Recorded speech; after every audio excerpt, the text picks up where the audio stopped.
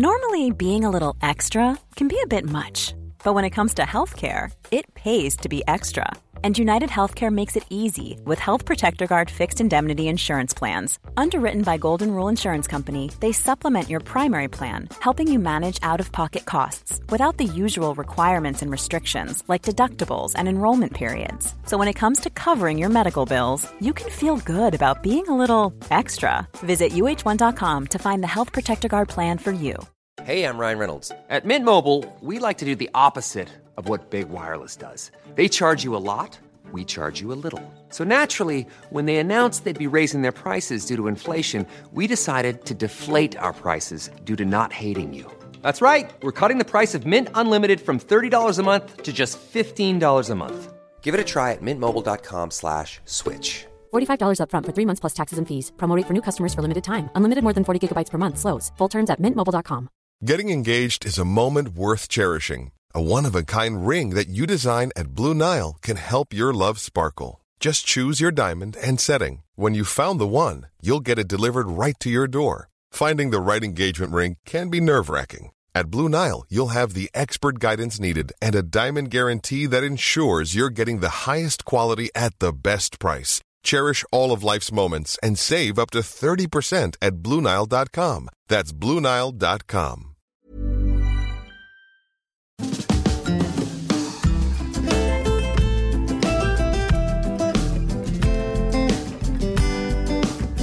Hi, I'm Zibby Owens, and you're listening to the award-winning podcast, Moms Don't Have Time to Read Books. Thanks so much for listening to my podcast. If you like what you hear, please follow me on Instagram at Zibby Owens and also at Moms Don't Have Time to Read Books. Thanks so much for listening. Enjoy it. I'm so excited to discuss my sponsor today, which is Page One Books, because my summer book bundle is ready on pageonebooks.com. And the bundle that I've put together includes 3 books that I picked: Montauk by Nicola Harrison, More Myself by Alicia Keys, and I Miss You When I Blink by Mary Laura Philpott, all of which have been on this podcast here. It includes a Moms Don't Have Time to Read Books beach tote, a cute little library card pencil/cosmetic case, and a water bottle for staying hydrated, plus a little thing of sun lotion. So go to pageonebooks.com, page one with the number 1. So pageonebooks.com, and check out my Page One Books summer bundle. Buy it as a gift, a housewarming, if you actually go somewhere, or just give it to yourself. Everybody needs a treat. We've had a long spring. pageonebooks.com. Welcome to the 3rd day of my July book blast. This is Beach Reads Wednesday, and I'll be releasing lots of episodes this week and next to get all these great beach reads out, and also books that have come out during the quarantine or books that I think you just need to read at this time. And I just don't want you to miss these authors for any longer. So anyway, here are some great beach reads. Each episode this week will have a book that I think you should curl up with and read if you ever find the time. Elise Hooper is the author of Fast Girls, a novel about the 1936 women's Olympic teams. She's also the author of The Other Alcott and Learning to See. Elise is a native New Englander and spent several years writing for television and online news outlets before getting an MA and teaching high school literature and history. She currently lives in Seattle with her husband and 2 daughters. Thanks for coming on Moms Don't Have Time to Read Books, Elise. I'm excited to talk to you. It's my pleasure. Thank you. Of course. So your latest book is about Fast Girls and the Olympic team. And tell me all the details. The first integrated women's Olympic team in 1936. Go. Yeah.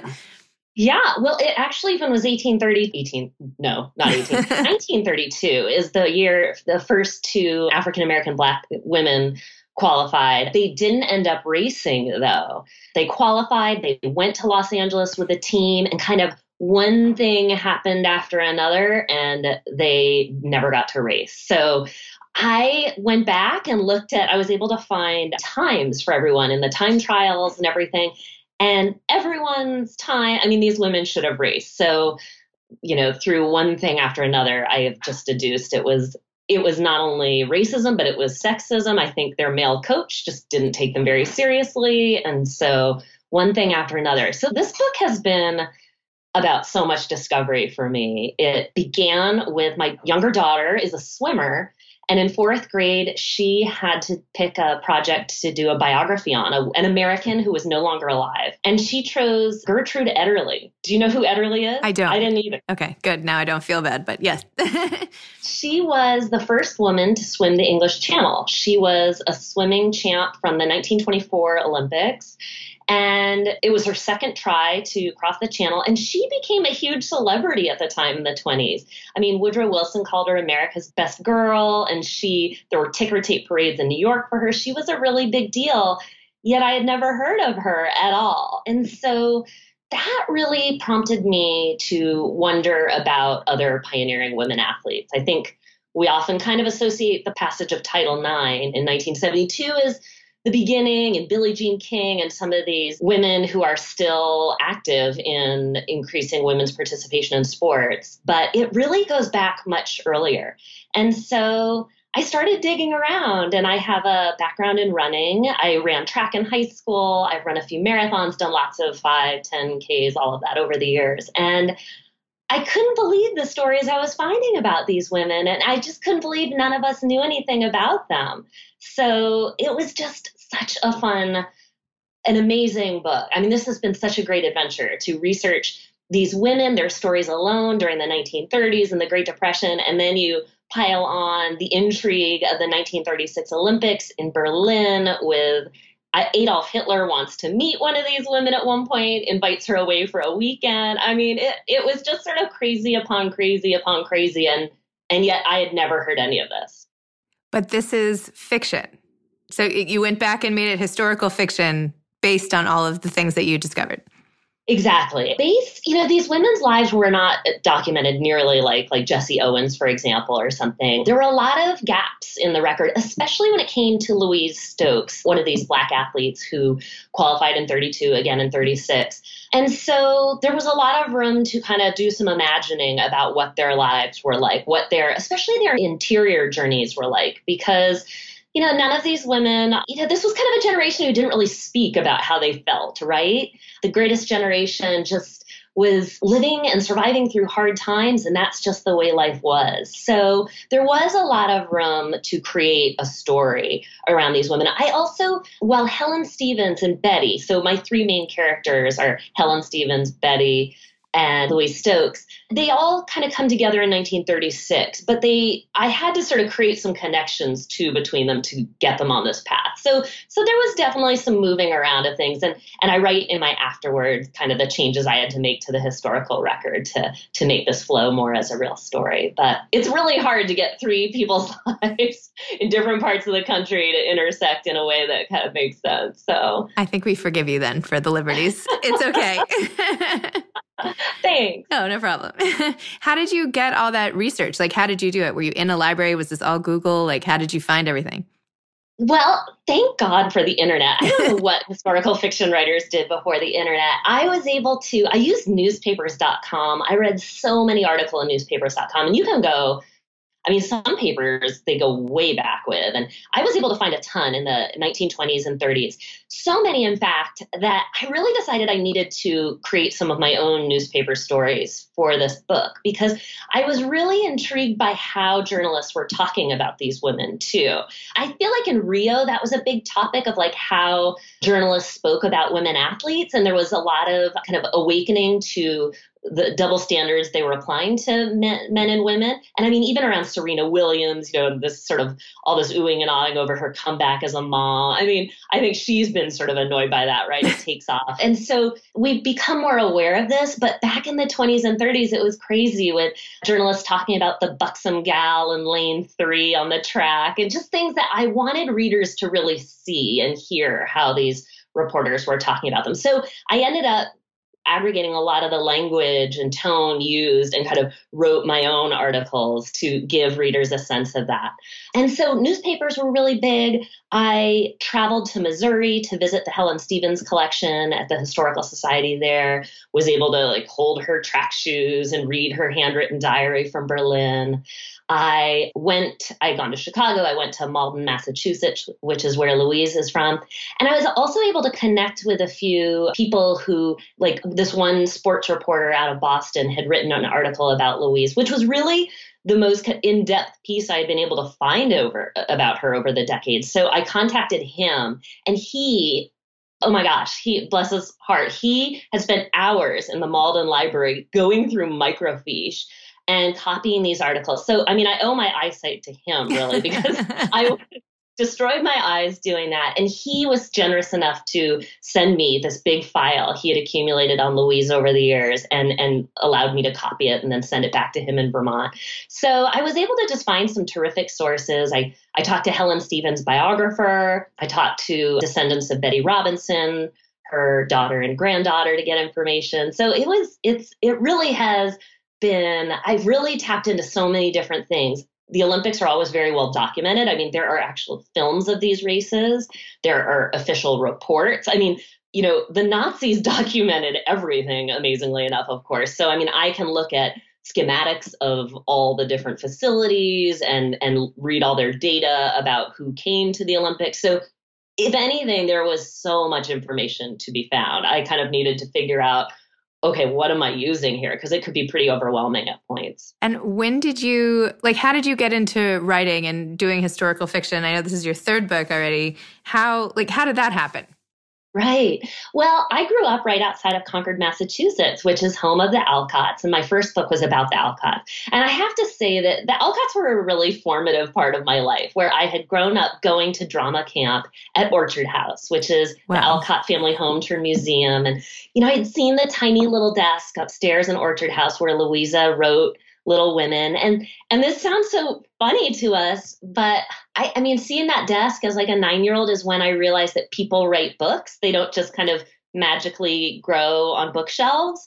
And even just as a kid, I had been an avid reader. And that's when I knew, boy, this is something I would love to do someday. And it took me a while to get there. I had to almost sort of build up some courage. I worked in journalism for a little bit, but eventually when my youngest daughter was heading off to kindergarten, I said, this is the year I'm going to try writing a novel I've always wanted to do. And so it's been a whirlwind since. I just writing. Right before we got on the phone, I'm working on a new book. And so I really love this. I mean, I have worked as a high school teacher for years, and I just love learning new things and finding all these new people I had never heard about. That to me is just so much fun. That's great. How old are all your kids now? I have 2 girls, almost 15 and almost 12. Okay.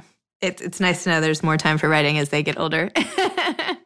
Yes. Yeah, there is. Tell me about your next book. What is it about, the one you're working on now? So it's actually kind of been crazy timing. I managed to fit in a trip to the Philippines right before kind of the world shut down, because about a year ago, I started working on this book about the so-called Angels of Bataan. And that was a group of nurses during World War II, American nurses, who were kind of caught up in the Philippines at the outset of right after Pearl Harbor is bombed.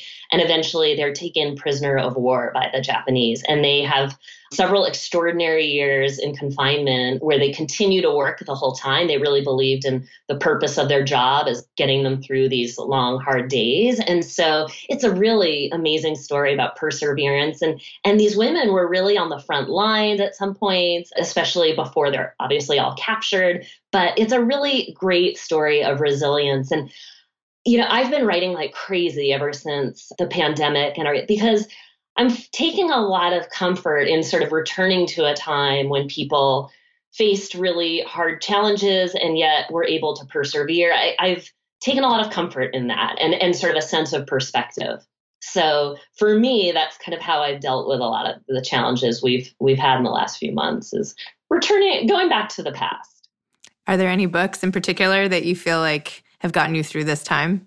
I mean, yes, definitely. I really read a real range. I know one you had talked about, and I feel like everyone's been talking about, was Beach Read. That was kind of a fun one. It's, I feel like I'm bouncing around between a lot of kind of hard books, what I would consider kind of sad, or then fun one. I had recently read Sourdough by Robin Sloan. I'm in a local bookstore's book club out here where we knit and discuss the books. Awesome. Yeah, so that's really fun. I just read the guest book, which is definitely more serious. So I love memoir. So I feel like I've been kind of doing a little bit. I read Chanel Miller's memoir right at the beginning, which was actually possibly a really tough one to read right now. But I really have been kind of all over the map, like probably a lot of us have been. Yeah. I try to mix it up. Like if I read a memoir about like, I don't know, some personal challenge, then the next thing is historical fiction, or then I go to like, you know, maybe a self-helpy type book, and then I go to something else. I like to mix it up. I feel like I can't do back-to-back, like of any of the same type. If I have the luxury, you know, now I'm preparing a lot of books all the time. So, but in my, you know, if it's vacation or something, I like to mix it up. I know. And do you listen to books too? Do you do audiobook? No, it's too slow. I read really quickly, and I tried listening, like where you speed it up, but I can't understand it and process it fast enough. Plus, I'm very like tactile. I don't know about you, but like I like turn down the pages. And this whole pandemic, I was very against electronic books. But now, like I've had to learn how to, you know, manage them, and now there are a lot of perks there too. So I've gotten, you know, the highlighting, but I need to see it, for me at least. That's just how I learn. No, I'm with you. I've spent so much time though walking my dog and trying to get outdoors recently that I have been doing a lot of audiobooks, and so I kind of bounce around. I usually have a few different books going at different times in different forms, and that kind of helps me too. Yeah, that's true. No, I should say like during periods of time where I'm driving a lot, I try to have a book like that I listen to in the car. Right. But if I'm at home, you know, not as much. I know. Yeah. And I read somewhere that you thought of yourself like more like you should have been born in the times of Laura Ingalls Wilder or something like that. And I loved that because as a kid, probably like many of us, I was obsessed with Little House on the Prairie and like had my dress that looked like, you know, Laura. And like, I feel like I might have watched every episode of that show as a child. I don't think I had any limits on TV because I like was the binge watching champion at like age, I don't know what, 6, 8. So I related to your saying that. Did you watch that show all the time or just read the books or?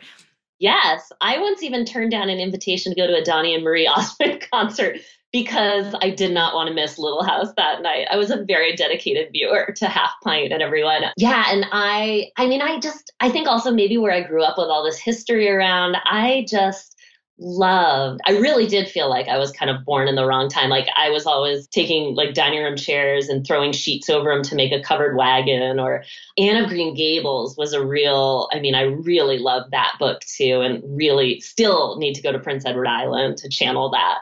Yes, I loved all those books. And of course, Little Women and all of Alcott's books were really important to me. So yes, I definitely have that in common with you. Do you have any advice to aspiring authors? I mean, I really came to writing as a reader. So my advice is always just to keep reading. I don't worry. I just love to read and learn more stories. And every time I pick up a book, I learn something, no matter honestly what book it is. It can be way outside of my genre. I am picking up something on structure, on voice, on dialogue. So I would say to keep reading. I think some people say when I'm working on something I don't want to read, and I'm like, I can't relate to that at all. Boy, I have all these different books going. I am always looking to pick up new tricks. You should come to my virtual book club. I do like a book club on Tuesdays at 2 p.m. Eastern time, but it's full of book lovers like us. Yeah. I just started it in the pandemic, but it turns out a lot of the authors I've interviewed come because we are all such big readers. So anyway, just thought I'd throw that out. But Fast Girls, congratulations. It sounds like it should be a movie, by the way. Has this been optioned yet? It hasn't been. I know it's been sort of pitched around, and hopefully it definitely has a very cinematic quality to it with these women. And I mean, the 1936 Olympics has that in general, I would say, to it for sure. So fingers crossed, because I just feel like I'm on a mission to help people know these women more. I think their stories are so important and we can learn so much from them. Awesome. Well, thank you. Thanks for coming on Moms Don't Have Time to Read Books. And I'm really glad we connected, and hopefully we'll meet in real life one day. Yes, I know. Someday. Yes, thank you so much, Zibby. I really appreciate all you're doing to connect all of us who love books. I think that's just so important these days. Thank you. I'm trying. All right. Have a great day. You too. Take care. Bye-bye. Thanks so much. Bye. Thanks for listening to a Beach Reads Wednesday episode from my big July book blast. I hope you've enjoyed it, and I hope you've enjoyed getting to know some of these amazing authors. Thanks again for listening to my podcast, Moms Don't Have Time to Read Books. If you liked this episode, please follow me on Instagram at Zibby Owens and at Moms Don't Have Time to Read Books, and sign up for my mailing list at zibbyowens.com so you can always hear about the latest things I'm up to. Thanks a lot. Thanks so much to Page One Books for sponsoring today's episode. I hope you'll all check out my summer beach bundle at pageonebooks.com. Thanks so much to Steve and Ryan at Texture Sound for the sound editing. And thank you to Morning Moon Productions for providing this fantastic intro and outro music. Thanks for listening. You could always email me at zibby@zibbyowens.com.